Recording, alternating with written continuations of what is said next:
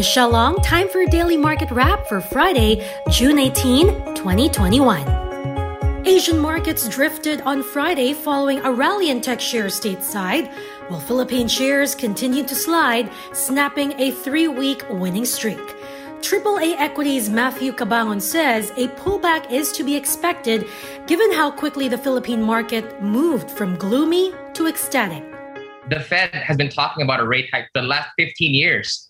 Now, as far as emerging markets like us go, the Federal Reserve really is the center of gravity for the entire central bank universe. From a valuation standpoint, equities become less attractive. We're in for a pretty volatile few years ahead.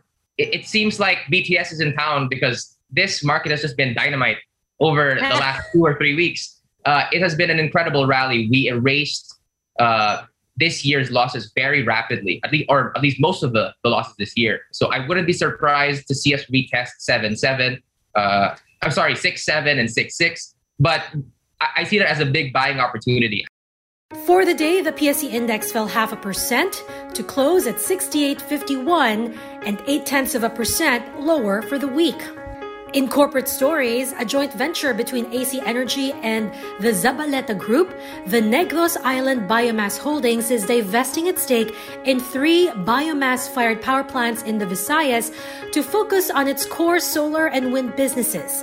AC Energy is targeting to reach 5 gigawatts of renewable capacity by 2025 and to become the largest listed renewable energy platform in Southeast Asia. The group will sell their stake to partner Singapore-based Thomas Lloyd CTI Asia, which already indirectly owns over 90% of the economics of the equity ownership of the plants. Meanwhile, MegaWorld is lining up 21 big-ticket projects to boost its rental income portfolio that will be funded by proceeds from MREIT's 27 billion peso IPO this year. The pipeline, which includes 15 office developments, 5 malls, and 1 hotel, will be good for the next 5 years and will be spread across 11 townships across the country.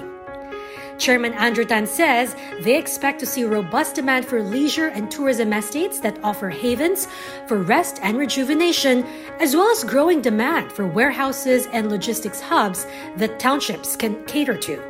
Meanwhile, MegaWorld is also ramping up construction work and is on track to complete 19 projects this year. In other news, Fitch Solutions revises its outlook on the Philippine peso to a stronger position as it generally trades sideways in the near term before softening over the longer term. Fitch Solutions cites the expected flip in current account from surplus to deficit that would cause some modest depreciation, although somewhat offset by central bank policies and rebounding growth. And that is it for today's Market Edge. Don't forget to hit the follow button for the latest market action in the Philippines.